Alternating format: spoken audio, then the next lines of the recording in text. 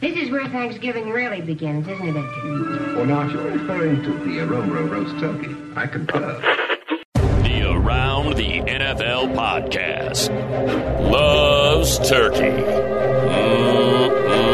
Turkey. Oh, yes. It's Thanksgiving.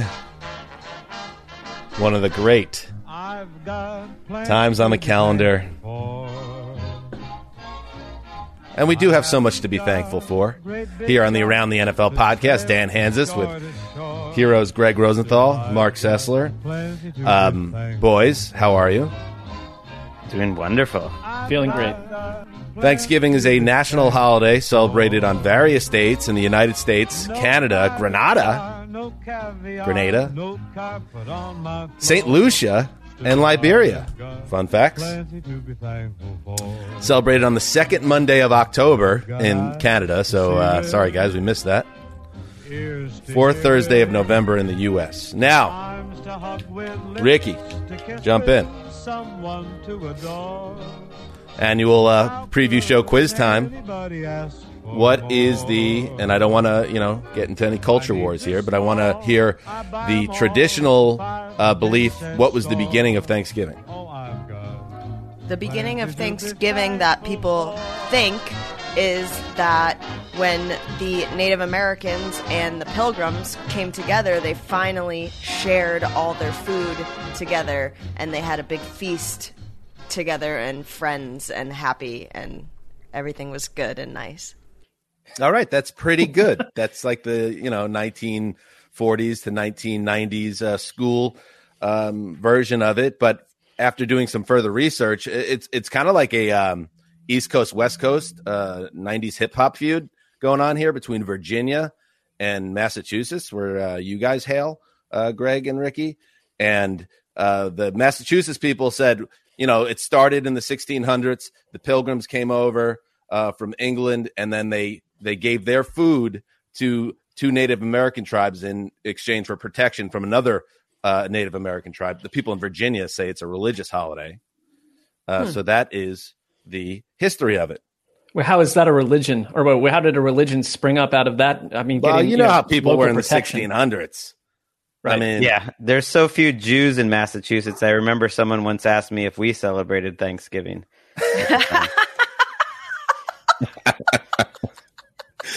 And it was so. My favorite, I would say, the number one on my power rankings. Mark's favorite for sure. All the food. And I mean, here's the the total thing. lack of food, the lack of family. I grew up loving Thanksgiving, but my family, my wife and kids go away to her parents' house during these stints where I covered, these games with you guys. So Mark literally sits out Thanksgiving because he hates food so much. I mean, I will allow you to say whatever you wish. But I mean, it's not like I'm a magnet to giant meals. What are you going to eat tomorrow? I don't know, like an apple. I mean, I'm not sitting around creating like mincemeat pies in my house or something. No one else is. Literally no one else is. And by the way, you should know. Everyone else seems to be minced meat pies. Well, whatever. Fill in the blank, whatever it is. Everyone's debating over like the worst side dish. It's like, chill out. It's a nice holiday. Mark hates I have nothing when but people nice have opinions on food because he hasn't had an opinion on food since like 1994. Oh, he has an opinion. It's just kind of that it's terrible. But that's the one that covers it all. That covers it all. And I should just say the whole Massachusetts Virginia debate in '63, 2 weeks before he was assassinated, JFK made a statement striking a compromise between the rivals. Era, over 3 centuries ago, our forefathers in Virginia and Massachusetts, era, far from home in a lonely wilderness, era, set aside of Thanksgiving, era. They will now be celebrated together, era. Wait a minute. What was the era business? What was that? What was that all about? That's JFK. That's what he sounded like. All right. A lot to get to. We got 3 Thanksgiving games to preview. We have the rest of the week. Holy God, 12 games to dig into. And since Thanksgiving, Greg, by the way, is the traditional start of the holiday season, I do have a gift for you. Like the first gift of the holiday season comes from me, the old Zeuser, to Greggy. and it's from it was taken from the latest edition of the Power Rankings television show. There's a segment called Player Pushback. Originally, it was Willie McGinnis and Derek Carr, and they it's like a 3-minute segment where they push back on the rankings in one way or the other. Willie, after like 2 episodes, was like, he got in somebody's ear and said, I ain't doing this anymore. And they got Mariucci involved, Steve Mariucci, and we love Mooch, and Mooch comes on in the segment and usually just talks about one of the teams in the top 3 and why they're good. But you should know that the Cardinals were his subject on the latest Power Rankings, and he had this to say. All right, they should be on the top of the list because your record says, who you are, right? But you know what? The most important position in football, obviously, is the quarterback. But yet, I think the second most important position is your backup quarterback. And your third most important position is your third-string quarterback. He even said it with the little Chaz Casserly pizzazz there. Right. You think he was doing an impression? And the fourth most important person in your group is your quarterback coach. And your fifth most important player on your roster is your first-string quarterback's mother. I mean, he's sneaky lifting up Colt McCoy as he should be doing. So appreciate that. Colt McCoy. What a so man. That was for you, Greg. I hope you enjoyed it. I did. All right, I hope our new listeners who are like, what are they talking about? Just go back, listen to all our episodes, and find our Charlie Casserly references from season 6, probably 4 through 8. Episode 413, you dug into it with a distinct, exploratory vibe. All right, let's start with the Thanksgiving games. And just a little program note, we will be delivering a mini pod that will go up late Thursday, Thanksgiving night, recapping all 3 of the games we're about to preview. So let's get into the first one. We don't need to dwell on it because it's almost become overdone now. How terrible these teams are and how bad this game is. And I've already said my piece that the line shouldn't be on Thanksgiving, but they are, and that's just the way it is. So you get the 3-7 Browns on a 5-game losing streak with their coach halfway out the door, going to Ford Field to face the 0-9-1 Lions. So the Lions coming off a narrow loss to the Browns. They should have Jared Goff back. Tim Boyle was wretched. Playing, the Blauhard Nation was up in arms. I know that, Mark, because Boyle was brutal. Disrespect. And Jared Goff should be back in the lineup. Unfortunately, the one thing that would have maybe made this game somewhat intriguing as a neutral fan would be Justin Fields in this spot, but he ain't playing. He's got bad ribs, so Andy Dalton is the starter. So dig in on this on Turkey Day. I mean, the Bears have faced and Matt Nagy like the darkest of the darkest timelines he could possibly be in. There was literally a headline from the Associated Press: Nagy denies report of his own firing. It's like, we have that. Let's listen to poor Matt Nagy, who had to speak to that because the Chicago press, like the rest of the people in the Midwest right now, are out for blood. Man, there's a report today that you had been informed this would be your last game as president. That is not accurate. I have not. I have great communication with ownership, with George and Ted and Ryan, but I have not had any discussions.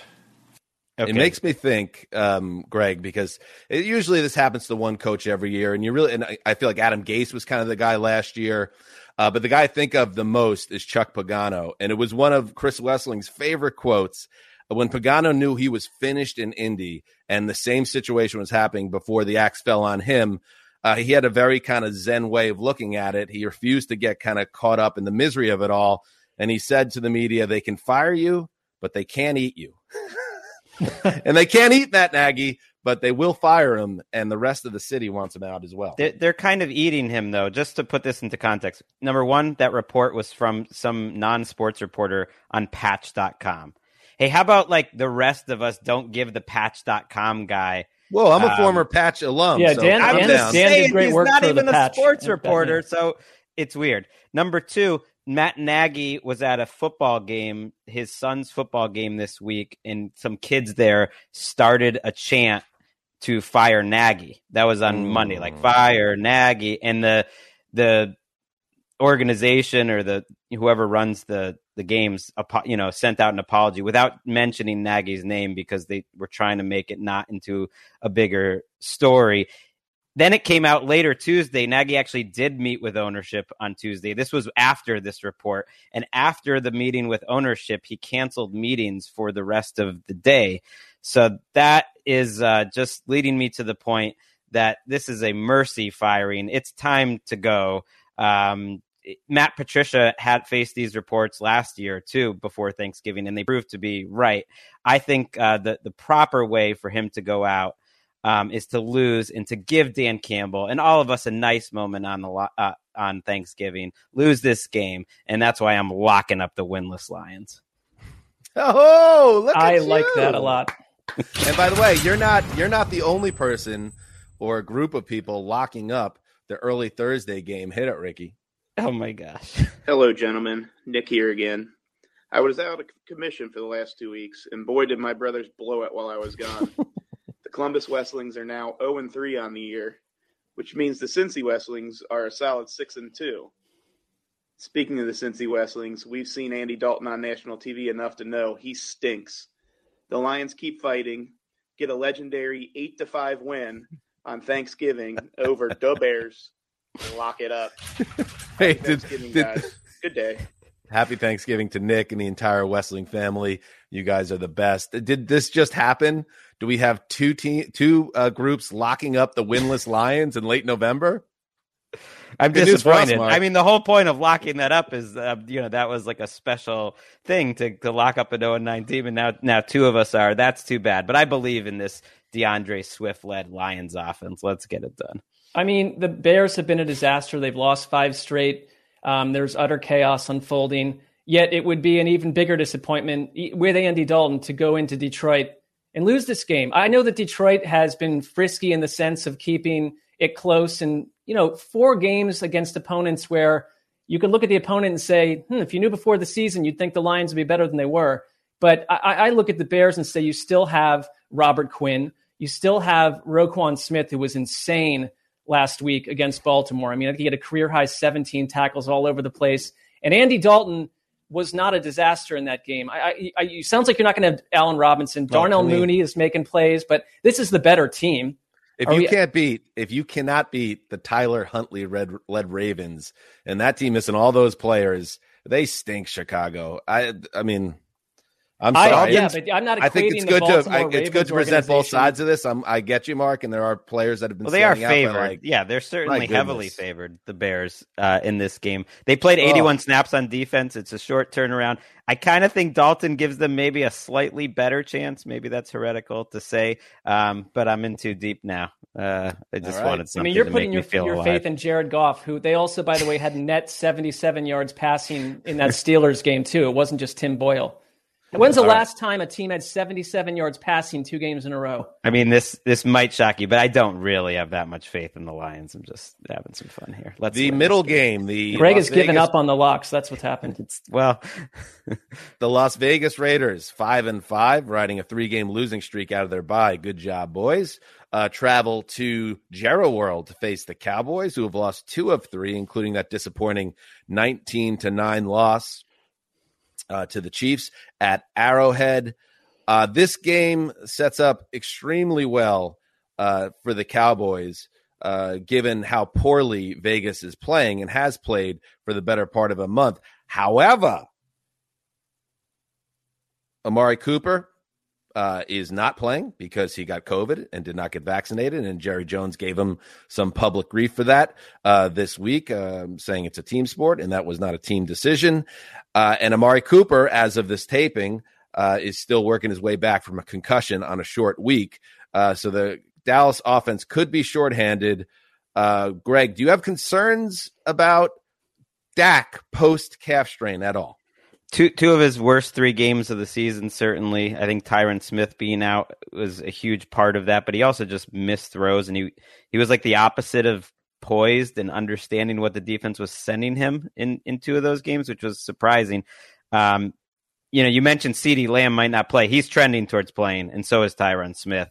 And that makes me think that they can cover this 7-point spread here because the Raiders just aren't pulling off any big plays over the last 3 weeks. Yeah, I mean, the splits for Dak Prescott with and without Tyron Smith in the lineup are notable. I think it's huge to have him back. They were eaten up by the pass rush a week ago, but when I watched the Raiders, I was going to lock up the Bengals or the Steelers over the Bengals. And when I watched what Cincinnati did to Las Vegas, I changed my mind entirely because that game was close at the end. I just look at a Raiders team that I think beyond the off the field tragedy of it all, losing Henry Ruggs in the offense has really allowed defenses to basically put everything on Darren Waller. And there was a terrible Carr pick against the Bengals late in the game. I think it was 22-13, where he floated it to Waller and it was just taken away. And it's like, they just don't have a lot of other weapons on that team. They're depleted. Their run game isn't very good. They've got 3 offensive linemen who rank in the bottom 10th percent of performance by PFF right now. I think they're missing Richie Incognito. They just, it's like, it isn't the same as the other Raiders collapses necessarily, but they're falling apart. And when you get Derek Carr mistakes tacked onto the depleted roster, I don't think they can survive. And this is, I can't believe we're back in a Cowboys bounce back spot, but this is a great bounce back spot for Dallas. I think this is a very important final 6-7 game stretch here for Derek Carr also, because I think we all saw how well he played in the first 2 months of the season, but he's kind of going to find himself back in the same place if this season spirals and goes completely south, because I think you're seeing with Ryan Tannehill in Nashville as well, where he's a quarterback who's a very good quarterback, but he's lost pieces around him. And then, he threw 4 interceptions last week. And you wonder, is he a type of guy that gets exposed a little bit when he doesn't have the right supporting cast around him? Carr is going to have to answer that, I think, if this offense doesn't get going again. If he truly is, a top 12, back end of the top 10 quarterback, then he will get this offense going again. If he doesn't, I think it's very telling at this stage of his career. I mean, he's not transcendent. I don't think he's been the biggest problem over the last few weeks. He's thrown some bad plays once they were down a couple scores late. Other than that, he's kind of looked similar. I just think I'm not saying he's the problem, Greg. It's some regression to the mean from his play. We've seen him enough that probably he wasn't going to keep it that level. And I think it's a lot of regression from the offense just generally. I don't think you can put it all on Ruggs. We've seen other teams lose pieces.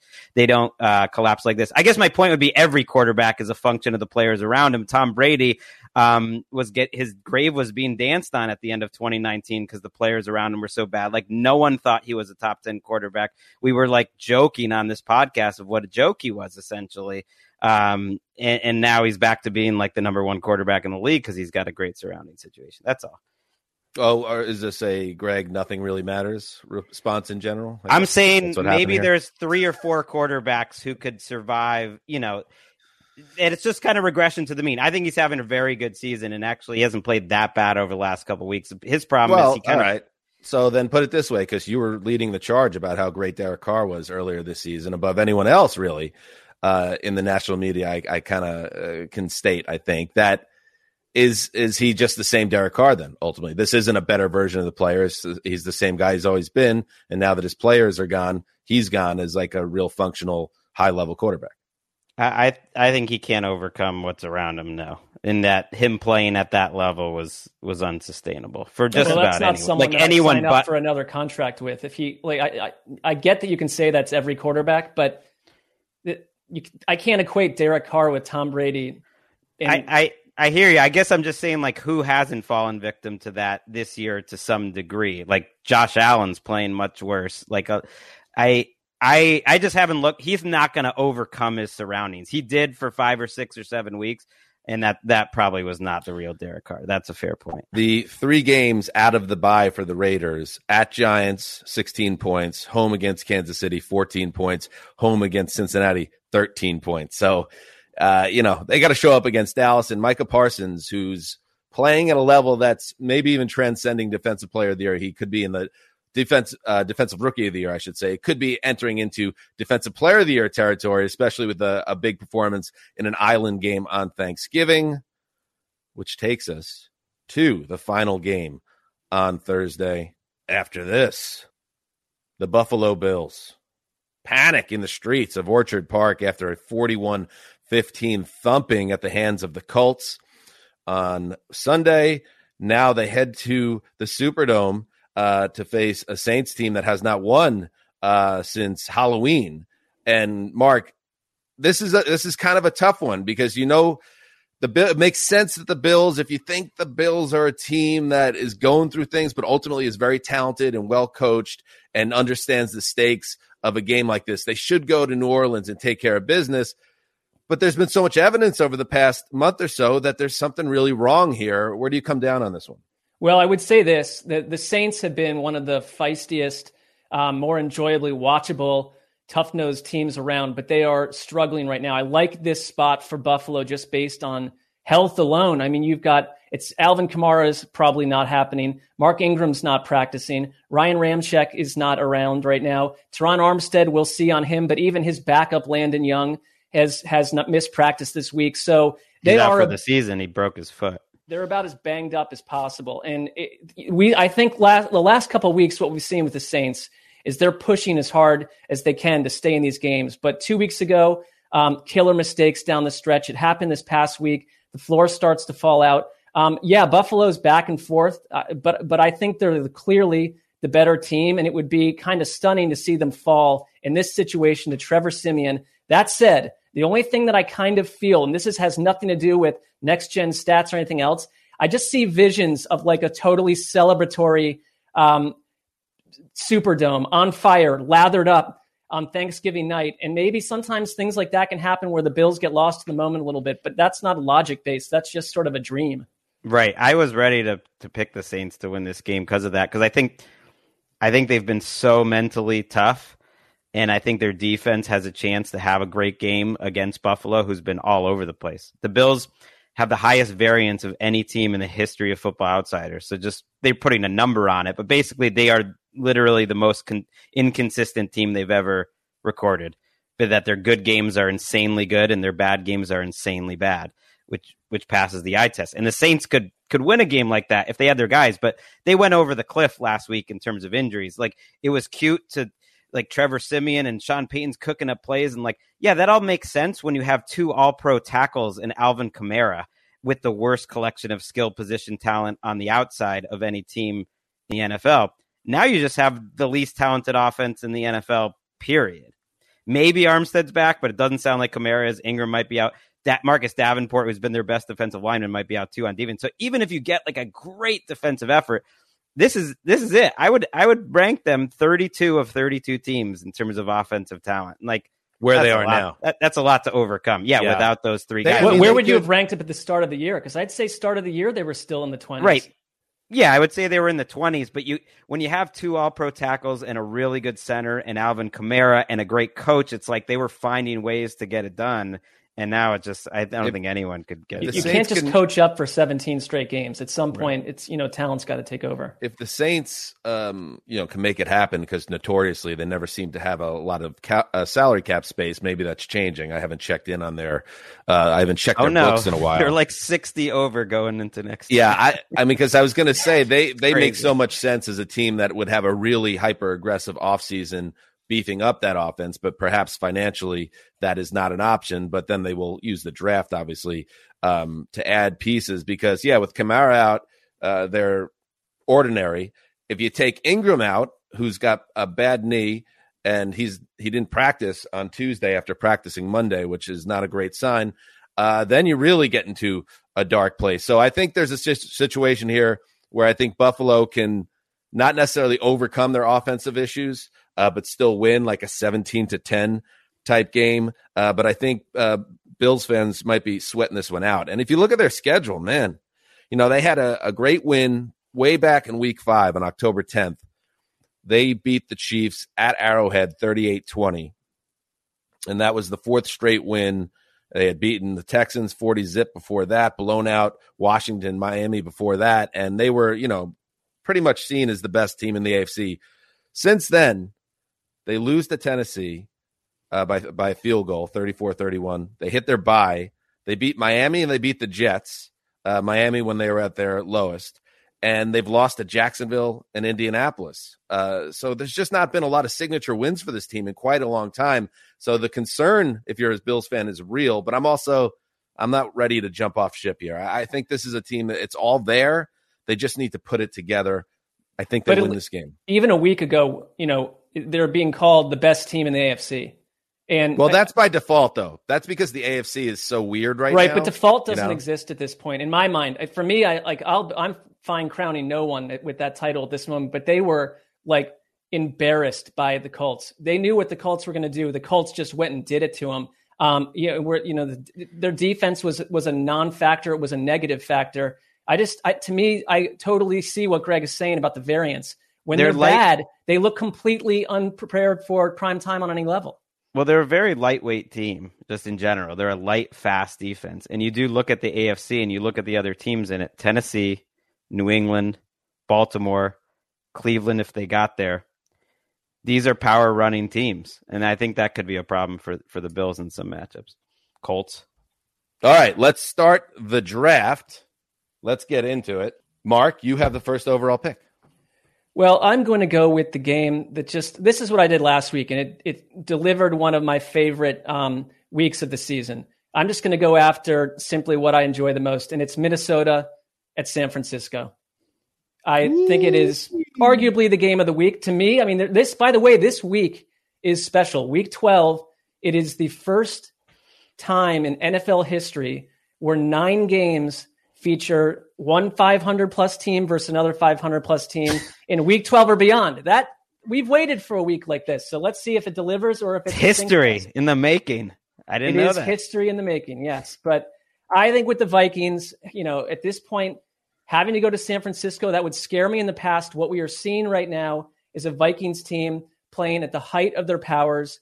Watching that Green Bay, Minnesota game was a total delight. And Justin Jefferson, I don't know what else we can say about what he's showing on tape, who he is. He is one of the more fascinating athletes around today, and that they've used the past 2 games to focus on him to such a degree, it changes who they are. It's changed Kirk Cousins. Greg, this is notable to you that Mike Zimmer, they asked, what is going on with Kirk Cousins? Are you happy with him being as aggressive as he is? And he said, yes. He said, also, our relationship has changed. Greg has been tracking the Cousins-Zimmer relationship all season. It has obviously been fraught. They seem at times to be hugging/punching each other at the same time. But Zimmer, I think, is on board with what's happening. And they can play this way. They can beat anyone in the league. And I'm willing to say they can probably lose to a lot of teams, too, if you get the old version of the Vikings. But what I also find appealing is that you are getting the Niners right now at the height of their power. And their season is still hanging in the balance. They're on the fringe of the NFC playoff race, but very much alive if they took this game or next. The way they've been running the ball, eating up 40 minutes of time of possession a week, they've been utterly dominant. And it wasn't just the Jaguars. It was over the Rams. And you've got Deebo Samuel, who's going to want to go do what Devontae Adams did to Xavier Woods a week ago. But Deebo Samuel's so versatile that he led the team in rushing a week ago. He led them in receiving 2 weeks ago. I think this, to me, is the greatest game out there this week. I'm all aboard. I'm all about it. It makes sense to me. You had to take this now because this is the team of Zeustiel versus the team of Sestiel. That thing wasn't making it back.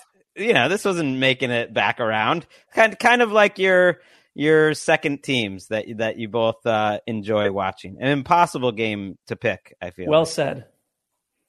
I love it. I don't necessarily think I see San Francisco's favored, which surprised me. Just because, I don't know. I know, but they haven't been good at home. I know they were last week, and I just feel like Minnesota has shown more this season than the Niners, but I guess you just got to put a lot into what's happened the last couple of weeks. It's a great matchup, and I do want to see quietly Jimmy G has put together his longest run of solid play. I know he had a terrible miss on that 20-play drive. It should have been a touchdown. But in general, he's been better, and he's staying on the field. I love how they're using Deebo Samuel. That is excellent usage of him. But, yeah, I think the Vikings are just a team that no matter what happens here, this isn't going to be a blowout. They've now shown that this is who they are. They are going to score points. They are going to have stretches where perhaps the offense goes cold and the defense struggles. That lets teams back in games. And I think that's what makes them so fun, that they always are involved in high-scoring affairs, and they always give the other team a chance to win it. So I think this is not a game that I would lock as much as I like the Vikings because they just haven't earned the trust of a lock. But at the same time, I do like their chances because I still think they are as good as anybody in the NFC right now. I have them number 10 in the power rankings at 5-5, which again speaks to what's going on in the league right now more than anything else. That the parity is so strong this season. But that is my feeling. I'm all in on the Vikes. I like them, but I don't trust them. Well, I don't trust them this week too because that's an emotional division win, big game. You go on the road and you're going to be missing 2 starters, I assume, on the defensive line. One, Dalvin Tomlinson, who's probably their best run stopper, is out.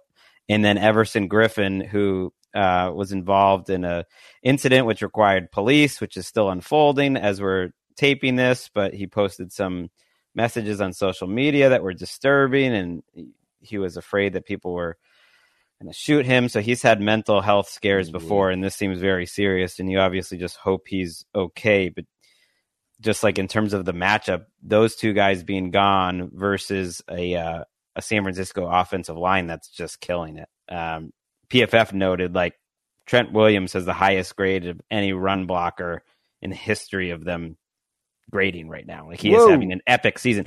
They also are number 1 in EPA, expected points, per play, since the moment that Kyle Shanahan was on the fence about starting Jimmy Garoppolo. The moment where I think he would have gone to Trey Lance actually was after that Colts game, but Trey Lance wasn't healthy enough to play that week. Remember, he was like, they asked him and he was like, I would guess so when he asked if Jimmy G would start, but Trey Lance wasn't ready that week. And since then they're number 1 in EPA with all these long, slow drives that gets Mark going. And it is fun to watch.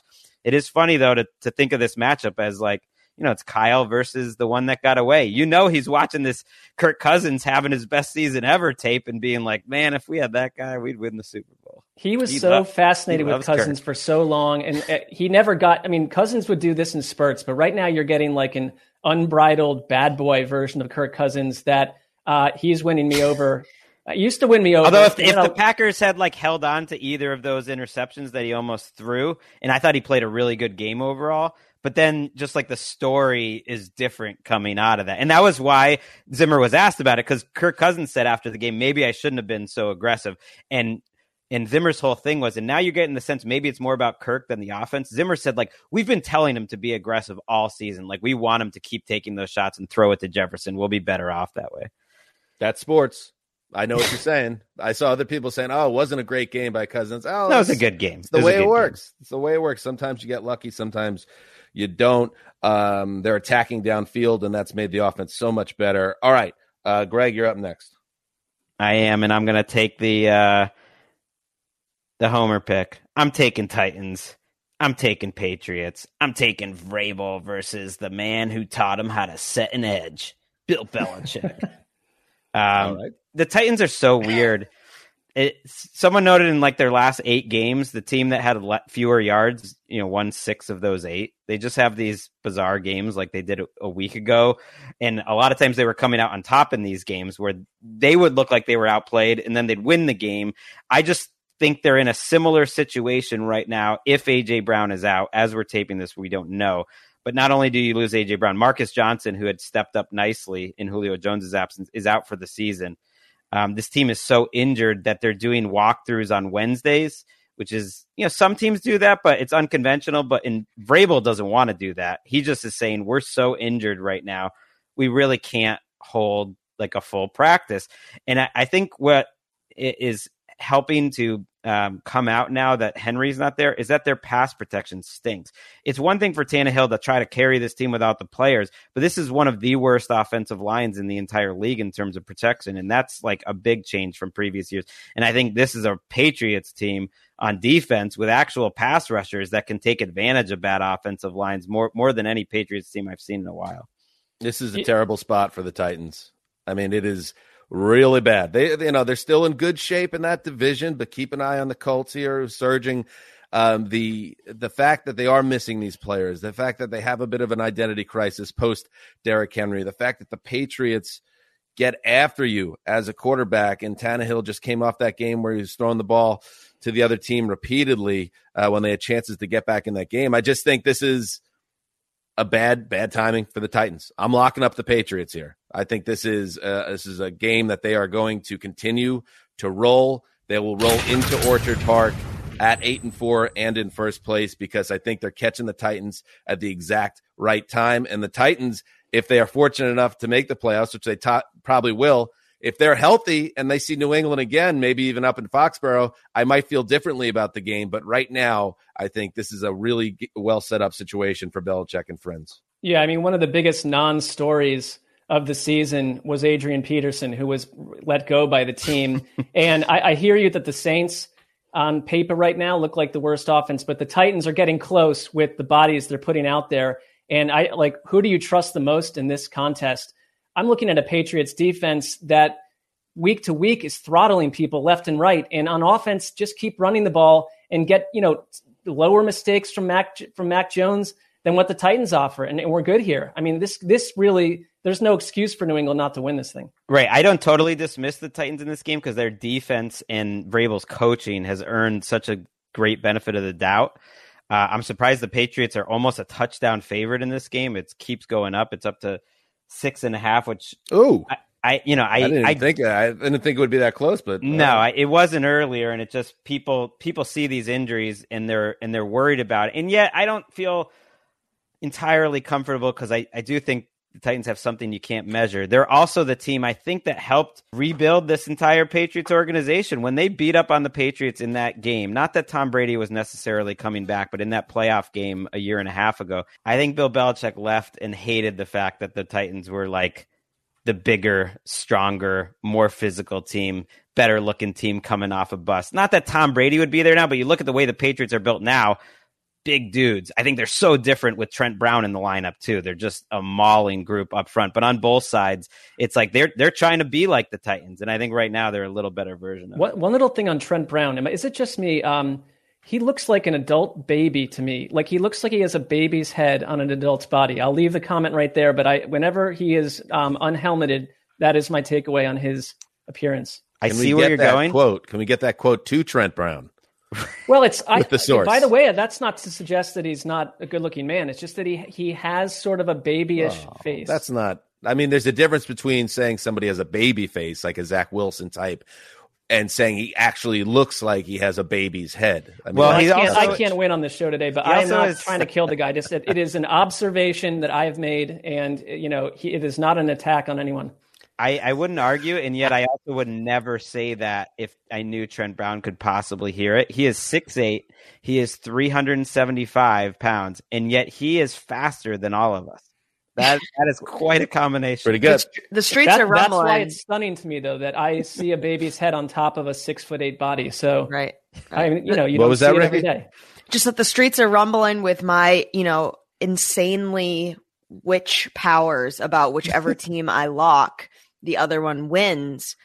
And I feel like I should, use this time to lock the Titans, but I am actually so afraid of this game that I'm actually afraid.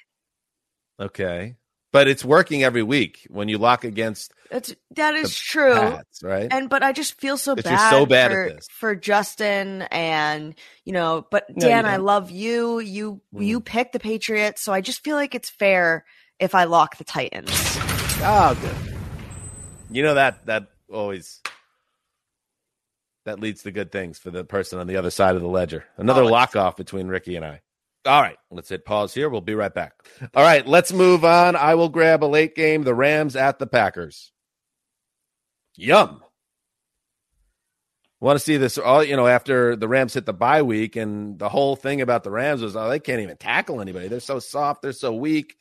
And I wonder if Sean McVay is a great head coach, didn't clip off a few of those conversations that have been had in the mainstream media about how the Rams aren't a real rugged team. They're not a real football team. They're not going to be able to handle it in the crucible of the playoffs and all that stuff. I mean, I feel like that's pretty good motivation. And now you got a test right off the bat. You go to Lambeau Field to face the Packers. And I just think this is a great game. And I know right now you look at the NFC, and the Cardinals are deservedly so seen as the best team in that conference.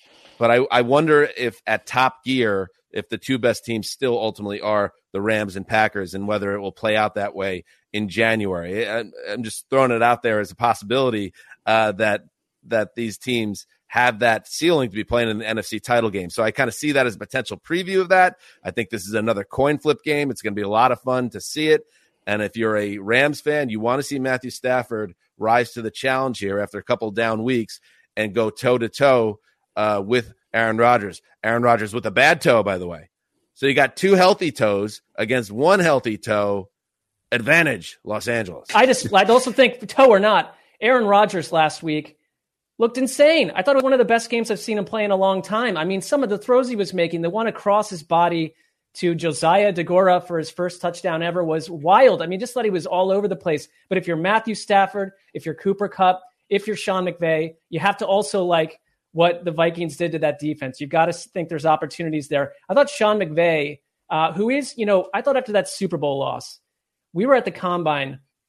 Sean McVay was up on the Good Morning Football risers doing an interview with Peter Schrager and friends. And like, to me, it just seemed like it still haunted him. There was something gone in his swagger. And, he's gotten it back here and there. But after that loss to the Niners and going into the bye week, his comments were, I thought, is telling and desperate and humbled as I've heard a coach, at least from him, at all. And I mean, I think that they probably are coming out, to your point, Dan, hyper determined to reverse the narrative that they're a soft team inside this NFC playoff race. I don't buy that. I don't think any of us truly do. We're talking about guys like Aaron Donald, but they were pushed around legitimately. This is not the Packers aren't going to do it to you the same way as those teams might have, but this is a dangerous scenario because if they suddenly drop this game, the Rams, a lot of questions are raised. I think the Packers have something about them that you can't quite measure this season. Whether you want to call it mojo or camaraderie, I don't know what it is. They've won in such tough situations, and I think that does build up over the course of the season. I don't know if the Rams have had that. The Rams seem worse than their numbers. The Packers seem better than their numbers. And yet this week, even if I like the Packers better long-term, is a nice week to catch Green Bay, who's kind of limping to their bye week. They have one of these late buys. Elton Jenkins is out for the season. We know Bakhtiari had a setback in his knee recovery, and he had another surgery, and they still hope he's going to come back this season, but it's not for this game, so the offensive line is very thin. And yet I'm with you, Mark, that Rodgers performance, was that a warning to the rest of the NFC? Because I thought that was the best game he had all season. It's been Aaron Rodgers game manager all year, and that was just Aaron Rodgers 2020 MVP. Yeah. I don't give a fuck. The last four possessions, he threw 4 touchdowns, and it was one of those things where the Vikings' only chance was that the clock played out the way it did, and they had the ball last, and they kept Rodgers off the field. So, yeah, I think that's going to be fun to watch. I mean, he did pump it up, the serious nature of the toe issue after the game. So I guess it is worth watching, but it certainly didn't seem to bother him in that game. It seems like Mason Crosby has 10 injured toes to me, but that's a whole different conversation. He's only on that team. Let's face it. He's been so bad. He's only on the team because of the relationships he's established there with Aaron Rodgers and the trust he's earned over being as good as he's been overall in his career. But he's become a major liability for them. You wonder if it's at this point, the auditioning for kickers has to be one bad game away at this point. All right. This draft really set up well here for Tugboat. Yeah, getting that third is pretty nice. I will grab and I will run to Tampa Bay at Indianapolis in the early window. Great game. The Bucks on Monday night, really, it was clinical. It was exactly the type of win that you want. They started 6-1. They hit that bump in the road with back-to-back losses. They hit the bye and then come back and just take care of a Giants team that was totally lost. And we'll get to the Giants and the Jason Garrett news when we get to their game. But Tampa was just more of the same, I thought, that they're just taking care of business, biding their time. They're going to get their, 11, 12, 13 wins, and then we'll see you in January. And they'll be ready to roll, barring any serious injury. I feel so good about them on a week-to-week basis, even with the somewhat recent struggles. However, they go to Indianapolis and face a Colts team that fears nothing, fears no God right now, because they have the most unstoppable player in the league at this time unless you want to go on Justin Jefferson corner. Jonathan Taylor is such a beast, and it will be a great challenge. I don't know where Vita Vea is. Sounds like he sounds like he's going to play. He's such an important part of their run defense and really everything that Tampa does. But Taylor has, I believe, 8 straight games now with over 100 yards from scrimmage. He was completely unstoppable in Buffalo. So you have a great Bucs team, a champion on the road against a Colts team that's feeling itself, pumping in my veins with the 4th overall pick. Yeah, that's a great one. It's 2 really good run defenses. The Colts are top 2, I think, right now, and the Bucs are always great. But doesn't it feel like one matters more than the other? It's like, if you stop the Bucs running, so what? If the Bucs, it doesn't matter. If you can slow down Jonathan Taylor running, then they're in big trouble. Even a guy as good as Jonathan Taylor, to me, it's football. It's like he's partly a function of his surroundings. Early in the season, the offensive line's totally banged up. He's pretty much held in check the first month of the year. Now that the numbers show that he's not getting touched before contact, sometimes until 4 yards per carry per play, which is insane. It's like 2 yards more than any other team. It's because that offensive line is playing so well, and he's the most talented, I think, best pure runner that there is in terms of making people miss, breaking tackles, going long. So that combination is unstoppable. I don't think the Colts will be one of those teams like the Patriots are and other teams that look at the Bucs and are like, oh, we're not going to run. They're still going to try to run. It's just like, who's going to be better? Well, it was a week ago we were talking about Buffalo's defense and how, the railroad probably stopped at that point for Indy. Indy went in and said, we're just going to continue to do it more and more. And they blew the doors off of Buffalo. On the blocking front, Nate Tice I thought he pointed out very in good fashion how Jack Doyle has been a huge part of that as well for Jonathan Taylor. They are suddenly this team that I think could beat anyone in the AFC. I mean, they look phenomenal. I don't know if it's a Hard Knocks HBO type of spiritual metaphysical bump they're receiving, but it's real. And it's the rare game where I feel like Tom Brady, if this doesn't happen, is not really the A storyline. It is Jonathan Taylor. And the one thing I note about the Bucs, and when they get hot, so who cares? But they have been huge variance-wise in home and away splits. They're scoring 15 fewer points per game on the road and allowing 11 more points per game away from Raymond James Stadium. It's been happening all year long. So from that angle, I kind of like the idea that the Colts just can keep doing what they're doing and say, come bring it, Tom Brady, but we're going to bring something back your way too. You got to disguise stuff, though, defensively. And they can do it more than the Giants did Monday night. I know we didn't get a chance to recap that game, but it's crazy just how well Brady is moving right now. I swear, and maybe it's just like memory. Maybe I'm wrong. I swear, I've watched every Brady start of his career, right? And he moves better now than he did in 2001. There's just no question. People joke about that 12-yard gain he had, which he was all fired up about. He is faster now, I think, than he was in 01, 03, 04. And he's absolutely as good in terms of moving around in the pocket. It's insane. He's the MVP. F Jonathan Taylor. F him. Wow, that's strong. I guess I'm dubious. I would like to take the stopwatch out, 21 or 24 versus 44. But at the same time, man, who knows? He's obviously put in a lot of work.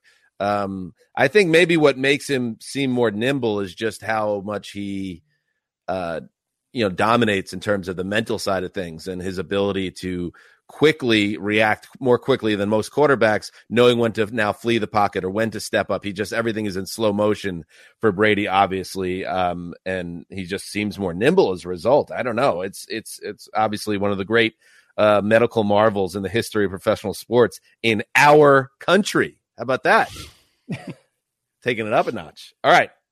Great game. Love it. Let's pick that game. What the hell? I took the Bucs on the old NFL.com/game picks. How you doing, by the way, in that? In general, are you having it has to be a very difficult season to pick games, obviously. I mean, it's hard to not great. My against the spread is 6 or 7 over, which is not great, but not terrible either. What's industry average? Are you in the? I have no idea. I'm sure my straight up picks are probably bad. The against the spread, I would think average would be close to 500, so I'm slightly above that. Nothing. Who's killing you? Who's killing you week after week? The team that every time you pick them to cover, or they don't. I think I gave up on the Eagles right when they became good after having way too much faith in them for a while. So I mean, if you finished with a troubling record at the end of the season, what happens in house? Does Ali Bonpori? Yeah, you're taking over. You on the hand or something? You're taking over. You got it next year. Well, why would they put me? You get two columns instead of one. All right, let's move on. Greg, it has worked its way back to you after the snake slithers away. All right, I'll take the remaining late game on the docket. That's Chargers Broncos. And what are you going to do? Two teams I don't have any feel for whatsoever. Like two total disappointments. Two defenses that are very similar in their strengths, in which they don't really have right now, in their weaknesses, which are built in. Brandon Staley got to where he is because of Vic Fangio, came from a small college school to work for him in Chicago, and then in Denver too. So he's been on this Broncos staff, Brandon Staley. It's amazing how quickly his career rose. He was like a linebackers coach a couple of years ago. And their defenses are both terrible, and I trust Justin Herbert more in this game than I do Teddy, of course. But I kind of just expect both offenses to win. I expect it to be a high-scoring game. Wow. I think you can't fall here if you're LA. You can't. You're 6-4. You'd be 7-4. It'd put you in a great spot. You got the Bengals and Giants after that, and then you're off and running. And like Justin Herbert, which we watched with our eyes live on Sunday night. I mean, I think it's not just his arm; it's what he did with his legs in that game. He is someone that's going to challenge Denver in every possible way. And I kind of love these coaches when they know each other this well. And it is mentor versus pupil versus teacher. That these things don't always amount to much, but it's kind of spicy going in. I think you might be trying to project that into the world. The Broncos can engage in a shootout, Greg. I don't know. I know LA wasn't overly impressive on defense. I mean, the Steelers just engaged in a shootout. Yeah, but the Broncos are an above-average offense, or an average offense just by the numbers. They put 30 on the Cowboys a few weeks ago. I just mean like anyone can get in a shootout with this Chargers defense right now. I know that, but if you look at even the game last week against Pittsburgh, some of those drives weren't exactly marathon marches down the field for Pittsburgh. I know they were able to tally up points. I understand that you may not trust LA, but I don't think Teddy and the Broncos really have shown that they can go toe-to-toe if it's one of those good days for the Chargers offense. I guess I want to see consistency from the Los Angeles attack. We saw it, obviously, against a deeply undermanned Pittsburgh defense. That's a totally different game of TJ Watt's playing. It's a totally different game of Minkah Fitzpatrick's playing. And Joe Hayden's on the field. So show it to me. Show me that you can do it back-to-back weeks and really start gaining some momentum in the season. I think it's a really important game for the Chargers if they want us to kind of take them seriously as a credible AFC contender. I think it's fair because they rolled against Pittsburgh, 533 yards, but that came a week after they put up 250 against the Vikings. They had 200 against the Ravens. And this was what we thought. I mean, defense, we'll see, but we thought this offense had a chance with Herbert to shine, and it's been somewhat disappointing. But if they look like they did last week, that Steelers defense was missing a lot of guys too. So I don't put everything on that game, but they're starting to warm up. We should point out, since we last talked Broncos, they've signed Cortland Sutton and Tim Patrick, both to big long-term deals. Love Tim Patrick. What a story to bounce around the league, undrafted guy, gets a nice contract. I think a nice deal for Denver, frankly. He was almost underpaid, but I get taking the guarantee. And Sutton staying long-term too. And you got Jerry Jeudy, obviously, under that rookie contract for another 3 years after this season. If you picked up his option, it's almost like really well set up for them to go, whether, it's the draft or free agency or trade, to say, hey, we have pieces here. Come here and be our Matt Stafford. That they're kind of setting things up that way, it seems, unless Teddy can go on a heater here and keep himself in the mix. We shall see. Still a lot of football to play in the season. By the way, I asked Ricky to look it up for me, and she did it. She did a nice job with it. We talked about it last week at length about how home teams are actually under 500 through 10 weeks of the season. Things did not get better in week 11. The home teams won 6 games and lost 9. So 6-9 they went last week. So they're now 4 games under 500 as we hit Thanksgiving. So keep an eye on that. Doesn't matter if the Broncos are home. Doesn't matter that anybody's home in this strange. What about the air? People like to talk a lot about the air. Well, they get tired. That's the advantage. All right, Mark. Have you ever gone skiing or something like that in Denver as a kid? Like I did, and like you are hideously sick for about 24 hours. I'm just telling you, it's real. It's a real phenomenon. I know. I just feel like you don't hear as much about it when like the Broncos are getting drilled by the Eagles. No, it seems to not play as much then. All right, you want me to pick a game? I'll do it. I would like you to, yes. I'm going Pittsburgh at Cincinnati in the early time slot there. Nice.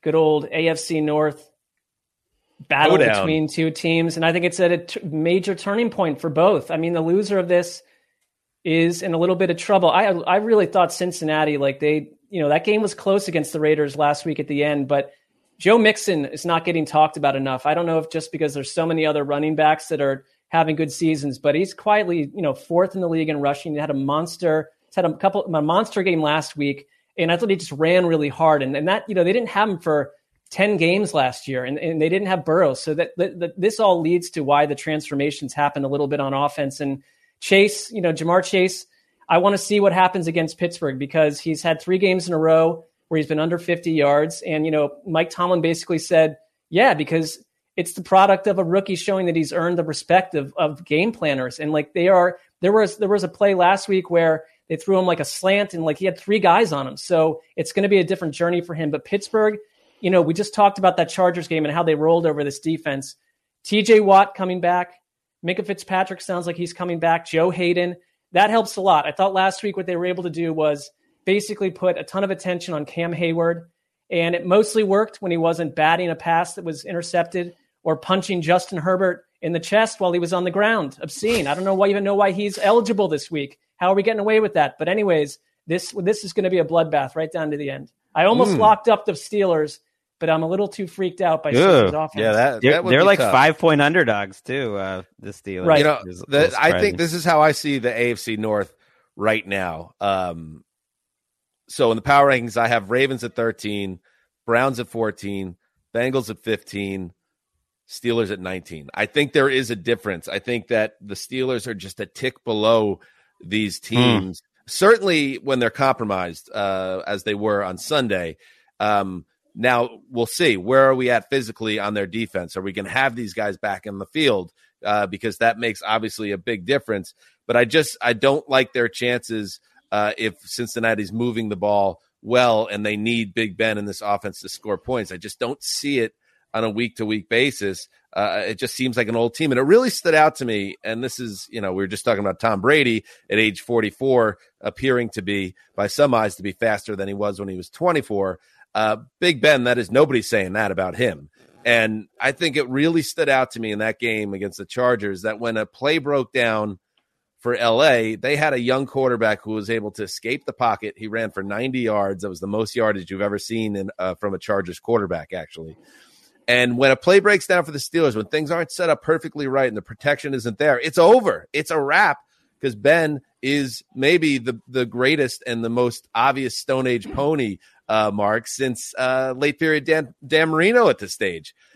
So I think that's a problem for Pittsburgh's offense, that the quarterback is so immobile that it takes away just any element of surprise and getting plus plays out of negative situations. Well, and he doesn't have the big arm to make up for it now, too. You mentioned that play to Claypool last week where he kind of underthrew him deep. Killed him. That said, I think 7 points. Right. That said, I think their best 2 Ben games of the year are the last 2. And I think the offense is at least trending up. You said like they didn't exactly light it up. Every drive they had was successful until the last 2. I mean, they got stuck at the 2-yard line, but the only 3 drives they had in the first half, they marched right down the field against the Chargers. Then they put up a lot of points on short fields, which is lucky, and they couldn't come through in the end, but they did move the ball pretty well. And I think there's just something beyond like who's playing, who's not, that when I see Mike Tomlin speaking on Tuesday and I think about like the fact he's never had a losing record, and I disagree with you in terms of your power rankings where I'd put this division. I'd put the Ravens ahead of the pack. I'd probably have them as about a top 10 type of team, 8 or 9. And I put the other 3 in a jumble, all very equal. And there's something about this Steelers organization that it's not about like X's and O's, that like I just look at this and I just feel like there's something with this Steelers team and Tomlin that I think they're going to overachieve in the end. And that overachieving is 10-7 and probably losing in the wild card round. But that's the type of team I see with this group. You know what? You convinced me. What? I'm going to go stick with my initial instinct. Wow. I'm locking up Pittsburgh. Ooh. This is the kind of game they win. That's a good one. That's an onion hanger right there, Marky. That is. I like it. We're going underdogs across the board here on locks so far with Dan to go. West took one. The Westling brothers. I got a favorite, a heavy favorite as it turns out. I have Erica. Oh, that's right. Dan took the Patriots. Erica took one. I got the Lions. What a week. And watch, I'll be the only one who loses. That's how these things That's how it goes. Especially in 2021. Favorites, not only are home teams losing, favorites, I think, have a losing record over the last 3 weeks, too, combined. So that's pretty crazy. All right, Mark, you have the snake here. After this. I do have the snake. I'm going to go Carolina at Miami. I typically try to take a game that is like an ultra trash bag as my second early game, but I'm intrigued by the Panthers as much as any team around right now. And I don't think it's just Cam Newton's arrival. I get that. So it's like an ultra trash bag. Is that like the quality? Is it like a trash bag it's on the top shelf in the trash bag aisle of the grocery store, and it's really made of the type of materials that it will not break, it will never rip, it will never let you down? Or is an ultra trash bag at the bottom shelf, and it's the one that's sold by the company? It's like the supermarket version of it. And you put more than a certain amount of weight in it, and it will just come crashing through the bottom. Yeah, because the top of the shelf scenario sounds like a compliment. I'm thinking more like, you get your trash picked up, and it's the first like smelly bag of trash you put in the trash can. Sure. And it's still there at the bottom a week later when the trash trucks come by again, and it's probably worse than ever. That's it. And you know what? That's a different take on it. I didn't even consider looking at it from that. So you're saying like the physical placement of the trash within the bin. Okay, go ahead. Yeah, the stench. I mean, the stench coming off a bad team. First of all, it wouldn't be rolled up in a nice little box. It would be hideous to the nose. So I almost but then I almost went Jets, Houston, but that's just too bad. I can't deal with that. But I want to be interested in these teams. That's Carolina, an ultra trash bag. It is. Carolina to me, it's like I get that it's Cam Newton is back, but it's Christian McCaffrey is the real transformation on this offense. Like the idea that Darnold went for weeks and weeks without him. He's got his own issues, but it's the perfect timing to have him and Cam together. Sam Darnold. Exactly. They ran a couple trick plays last week. I think they're feeling themselves, but Matt Rule came out of that game pretty furious, actually, with the fact they give 190 yards rushing, saying that if you're in the race, good teams don't do that. They lead the league in penalties as well. So they're not a perfect team by any stretch, but I think that the Panthers at this point are warming up a little bit, as has the Dolphins defense to some degree. So I'm kind of intrigued by that matchup. I'm on the fringe of not buying into the Dolphins at all, but these were two teams I picked for the playoffs. So it's my which one will I be more right on by Sunday night bowl. I mean, the Dolphins, you're not going to be right on either way. Because I know we keep making this case. They're like playing all these bad teams. They're still 3 games back right now in the loss column with you never 7 know, to Greg. play. You're going against type there by counting them out at this point. There's still 7 games to go. You're right. They got to win this one. In theory, they might have an offense that could do okay against Carolina, because I think to beat them in their pass rush, you either got to run the ball, and teams have done that pretty well a handful of times, or you got to just have that quick passing game, which is what the Patriots were so afraid of this pass rush that everything was like a 3-step drop. And no one loves a 3-step drop more than Tua. Tua is very predictable at this point. He's really good at the quick game. He makes the worst offensive line in the league look better, which is not nothing. That's something. And he can't do much down the field. It's just like not going to happen. But I think you could probably beat the Panthers that way, thinking. I would say now that we're starting to get a better look at Tua, and I'm keeping the door open that he could really play well over the last month and a half and change some minds maybe in that building. But he doesn't necessarily strike you as a special player. I mean, is it too soon to make a comment like that? He doesn't have the physical that's very tools. Fair. In a best case scenario, he's like a poor man's Drew Brees, which never struck you with physical tools. That was always his path. I don't know if you can get there, but that's his path. All right. Mark, was that your second? That was my second. That was your snake? Okay, Greg, It comes back to you. I'm trying to leave a game open for Shook, just to make it all work. So I'm taking Falcons Jaguars as my second game. I said it. You did say it. Not because I want to. It's sad that when Jamal Agnew got hurt last week, he's out for the season for the Jaguars. It was like, oh, their offense is really in trouble now. It's like this guy was getting cut and was a sixth receiver on other teams. He's a special teamer, and he was a really key part of their passing attack. It's been tough to watch them, and yet they look at the Falcons this week, and I'm sure they think, well, this is a team we could at least move the ball against. We should be able to protect Trevor Lawrence. We should have a game. We have not seen much progress out of this Jaguars offense, but this Falcons team, if they win this game, which they obviously can, they got to be one of the worst 5-6 teams we've had in a while. They are 32nd in DVOA, by the way, right now. They're the worst team in the NFL according to DVOA. And yet they could be 5-6 very realistically after this. I'd ask you this because I've been up and down on the Falcons, and I was proven decisively, well, that my battle is over on the ups for the Falcons at this point. Let's put it that way. But which program under first-year head coaches do you have more faith in going forward? The Falcons. Just because they're not the Jaguars. I mean, that's not a big bar to clear. I don't think. If Ridley, Hurst, and Patterson were out there, I think you had, and then you fix some holes on the offensive line. You got an offense at least that you can cook with a little bit. But they're not out there. They're not out Trevor there. Lawrence versus probably having to replace Matt Ryan down right in the middle of Arthur Smith's program. And to me, I'm already looking forward to the next Trevor Lawrence program. Give him another program. It's a tough year for him. This has not been what he expected his rookie season to look like. I think he has 8 touchdowns and 326 attempts this season, but he needs help and he needs things to get calmed down there. It was too much of a circus this season as a rookie, and we're not even to Thanksgiving yet. But he was 2 for 3 for 13 yards last week, and the score was 17-0. He had literally done nothing wrong. Yeah, and it was like it's tough to watch him because there's really a promising potential superstar there, and he's just trapped in a bad situation. I think the Falcons and Arthur Smith are in a very tough spot here because Matt Ryan looks shot to me. I know he can do it when you protect him, but he is right. He's in that Big Ben mold now as well. He's just too old, and he's aging like the quarterbacks used to age, where he's in his mid-30s now, and he's just – if you get to him with a pass rush, he will just get absolutely shellacked, and the team will get blown out of the building. I know he can put together stretches, and he still has the accuracy and enough arm, but they owe him so much money still.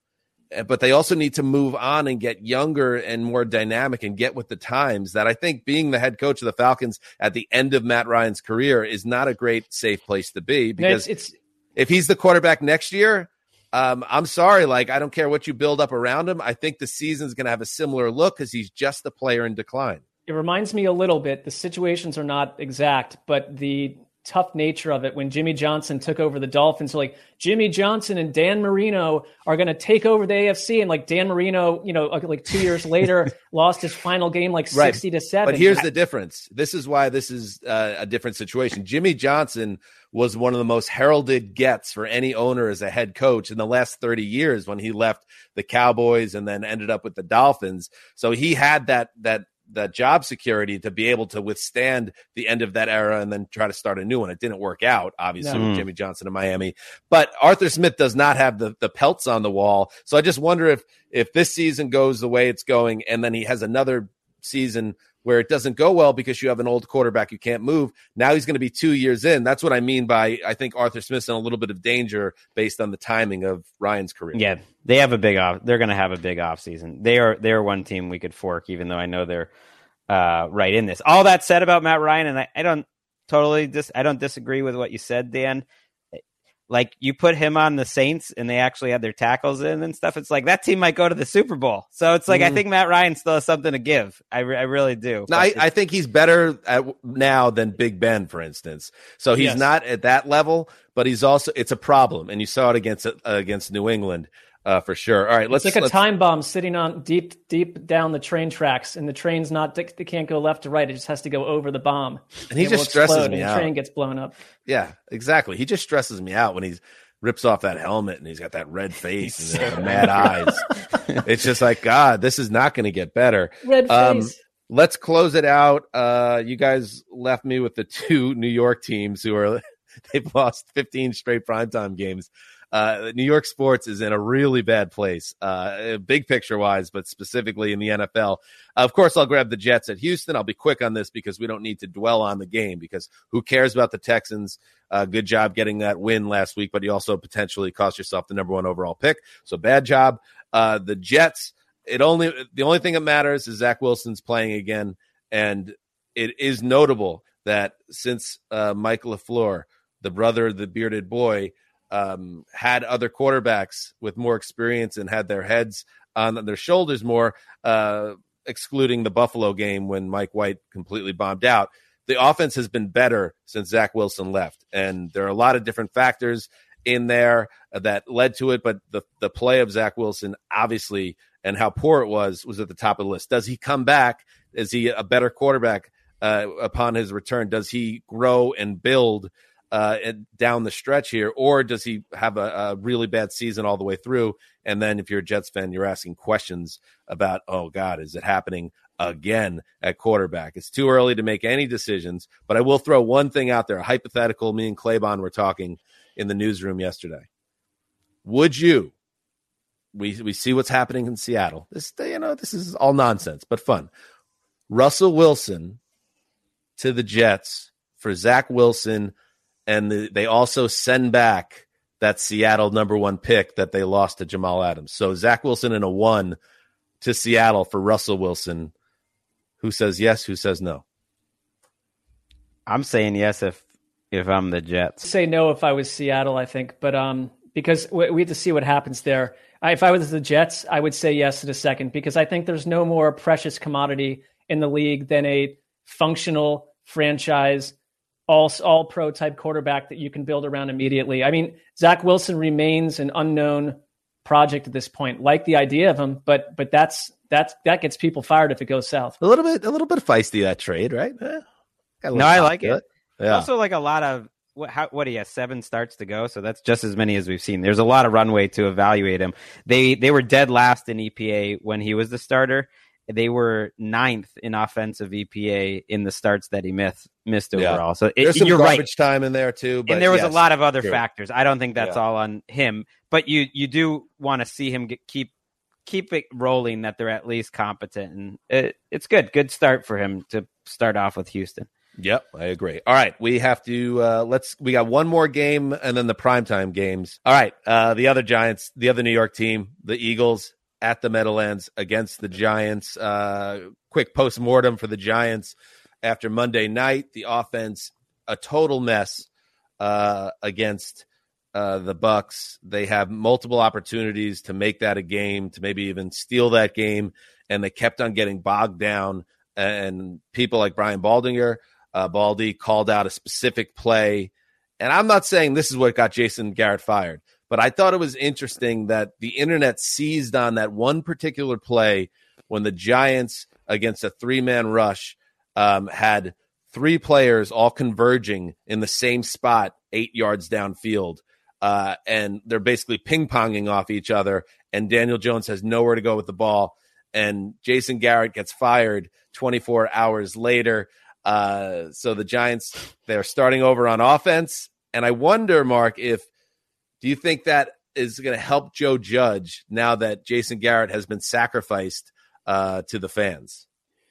I mean, it's a terrible spot for a coach when it's November and you have to start producing scapegoats. Not that Jason Garrett, didn't deserve to be demoted / let go. I think that's been, in the soup for a long time. They've been talking about that happening, but I don't think it saves Joe Judge or is a good thing for Joe Judge, because the overall makeup of this offense, looking at who they have personnel wise, it's inexcusable what they produced. A lot of them have been injured though too. I think a week ago we're saying we can't judge Jason Garrett, we can't judge Joe Judge, we can't judge Daniel Jones because he's not on the field. And it's just like, look, at this point, like, Joe Judge is saving his own job by getting rid of other people. That usually, now maybe not in the Giants organization, that usually is a stepping stone to waving goodbye to him come January. Right. I think it only helps them if the offense improves under Freddie Kitchens. I mean, that's the real big story here. It's the return of Freddie Kitchens to our life. I think you could look at Kadarius Toney's usage alone and be like, that's a fireable offense, just because you see him And I just see a super duper star who just, his movement is exactly what every team in this sort of open NFL is looking for. He's electric. And they just haven't figured out how to use it. There was another play, a 4th and 1, where Tony, Slayton, and Golladay weren't even on the field, and they just threw the most predictable pass to their backup tight end, and everyone was covered, and Jones had no chance at that play. So I think it made sense absolutely to change offenses because it wasn't working, and just try something different, because I think everyone's getting swept out, including Judge, if this continues. They are 18-40 under Gettleman, and all he talked about, which made everyone mad, was we want to run the ball and we want to stop the run. They are 30th in stopping the run this year. They're terrible at running the ball. So even that idea, which didn't seem like a great idea, has not played out at all. And I think they're all gone if they don't turn it around in some fashion. I think you're right. And I think they've made Saquon Barkley boring. And, he's struggled to stay on the field. But even when he plays, he doesn't pop anymore like he did initially. And Kadarius Toney, we all see the same thing. When the ball's in his hands, he's so much fun. And Kenny Golladay has been previously in recent seasons one of the best downfield playmakers in the NFL when healthy, and neither of those guys have a single touchdown this year. So the Giants, obviously, this was in a lot of ways overdue, even though it happened in the middle of November. Right. Compare the development of Kadarius Toney to Devonta Smith in Philly, who they'll see this week. I mean, it's just you've got a general manager in New York who feels full of old ideas. They had an OC who was full of old ideas, and we're not sure what Joe Judge's ideas are. That's not a good mix. Right. The Philadelphia. I don't trust any defense stopping this Eagles rushing attack right now unless they got something special going on, and the Giants do not. It does feel like the Eagles, who are playing with a lot of confidence right now, and they have a personality, they have a mindset that they're going to run you over. I like their chances here. All right, let's hit pause here. We'll be right back. Prime time. Start with Sunday Night Football. The Cleveland Browns head to Baltimore against the Ravens. All right, Mark, well, just tee it up for you, buddy. How you feeling on this one? I like the idea that they will have Kareem Hunt back, likely Jack Conklin back. I mean, you get back to being who they were. Maybe that can help Baker Mayfield coming off the worst game of his career. But I put a lot of what's happened on Baker Mayfield, and this team is in chaos to me. I don't trust them right now. You asked who they were on our network show. Would the real Cleveland Browns please stand up? I think they are who they are. They're just a middling team right now that feels, compared to a year ago, discombobulated, disorganized. I don't like watching them. They make me nervous. They make me agitated. I don't like the idea of them going up against a Ravens team that, when put with their backs up against the wall, losing the game, Tyler Huntley leads them to victory. That's who the Ravens are. And the Browns right now, I mean, they've been extremely banged up. They produced 6 pressures last week against the Detroit Lions on defense. Even the defense, it feels like, is so hot and cold. There were a couple weeks we're thinking this could be one of the best defenses in the league. Then they get utterly torched the next week. So I don't see anything consistent from week to week. They're unpredictable. I don't like them in this game. I don't like that they have this, then a bye week, then another Ravens game. I see it's very possible they lose both. And their season, I don't care about mathematically, their season spiritually and emotionally would be over at that point. Can they surprise us? Can they pull it out? I'm very close to switching my lock to the Ravens because I'm very annoyed with what's happening. Really? Because I was going to lock the Ravens. The only reason I didn't was just out of that's mean to Mark. I am locking them up. Forget the Steelers. I'm locking up the Ravens because you know what? They have put me in this position. They've put me in this position at this point. Are you punishing the Browns right now? Well, remember what I said to them on our show, obey me. Do not get whacked a couple weeks ago against that opponent. They got destroyed, and it's like they don't answer the call of the fans. I love Kevin Stefanski, and I like the idea. They don't answer the call of the fans. I mean, what do you want them to do? And Baker just did an interview where he said, I don't care about what the fans say, so I guess that checks out. Well, that's the other thing. I hear now we're at the point where everyone is suggesting, and I'm not saying it's a loony suggestion, that you ride Case Keenum. Now, the question I'd have is because you want to get Baker Mayfield healthy. If you want to try to get him healthy, he's got one injury that's not going away this season no matter what. I think the Case Keenum fetish would quell once you get a couple games of Case Keenum. That's what I'm saying. I have a not a especially healthy comp here in terms of mental health. But when I was watching Baker play this past Sunday, he reminded me of Mark Sanchez when things really turned sour for the Jets. I mean, missing throws, just the offense being stuck in mud, no energy to the drives, no rhythm. I don't think it's crazy. I don't know. Do we really think that Baker, if he really is as bad as he's been, and a lot of it goes back to injuries, Case Keenum's one of the highest paid backups in the league. We really don't think Case Keenum can run this offense better than Baker in this current state? I mean, it's crazy to bench Baker because I know he's hurt. He moved pretty well last week at points. He had some dimes in that game. And so that's where I have a struggle with, like, well, he's hurt, so he's missing throws, or like that's not why he's necessarily making bad decisions. Maybe it is. I don't know. Maybe he is too hurt, and that's a reason to bench him. But that would be it. Like, he had a couple throws in that game that were awesome. He just had about 15 more that were head scratchers. Like, he's leaving the pocket at the first sign of trouble. That goes back to his rookie year. That's not an injury thing. I do think that the Patriots game might have exposed a couple things too, and how to attack this defense up the middle in terms of the running game. That the Lions had some success there. They're letting Garrett fly by. Clowney's turned totally silent. He had 6 games in a row with at least 4 pressures. He has 3 total in the last 4. So that's been a big decline. The Malik's up front, McDowell and Jackson, are kind of getting pushed around. I hate this game for the Browns. Like I said, I was going to lock it up, Mark, but I just thought that'd be mean-spirited. But now you just locked it up, so I was just like, well, I'm not at the point where if you go anti-Browns with a take or something else that I can't absorb it. I get it, but I see it too. I'm done this. I'm so buried in last place that at this point I just wanted to keep you, stay on your good side. Seems more important. Well, you're welcome to join me and get off the Lions Express if you'd like. Plus me locking is putting the stink on them, so maybe that's good. I don't even know. The final game, Monday Night Football, the Seattle Seahawks at Washington Football Team. All right.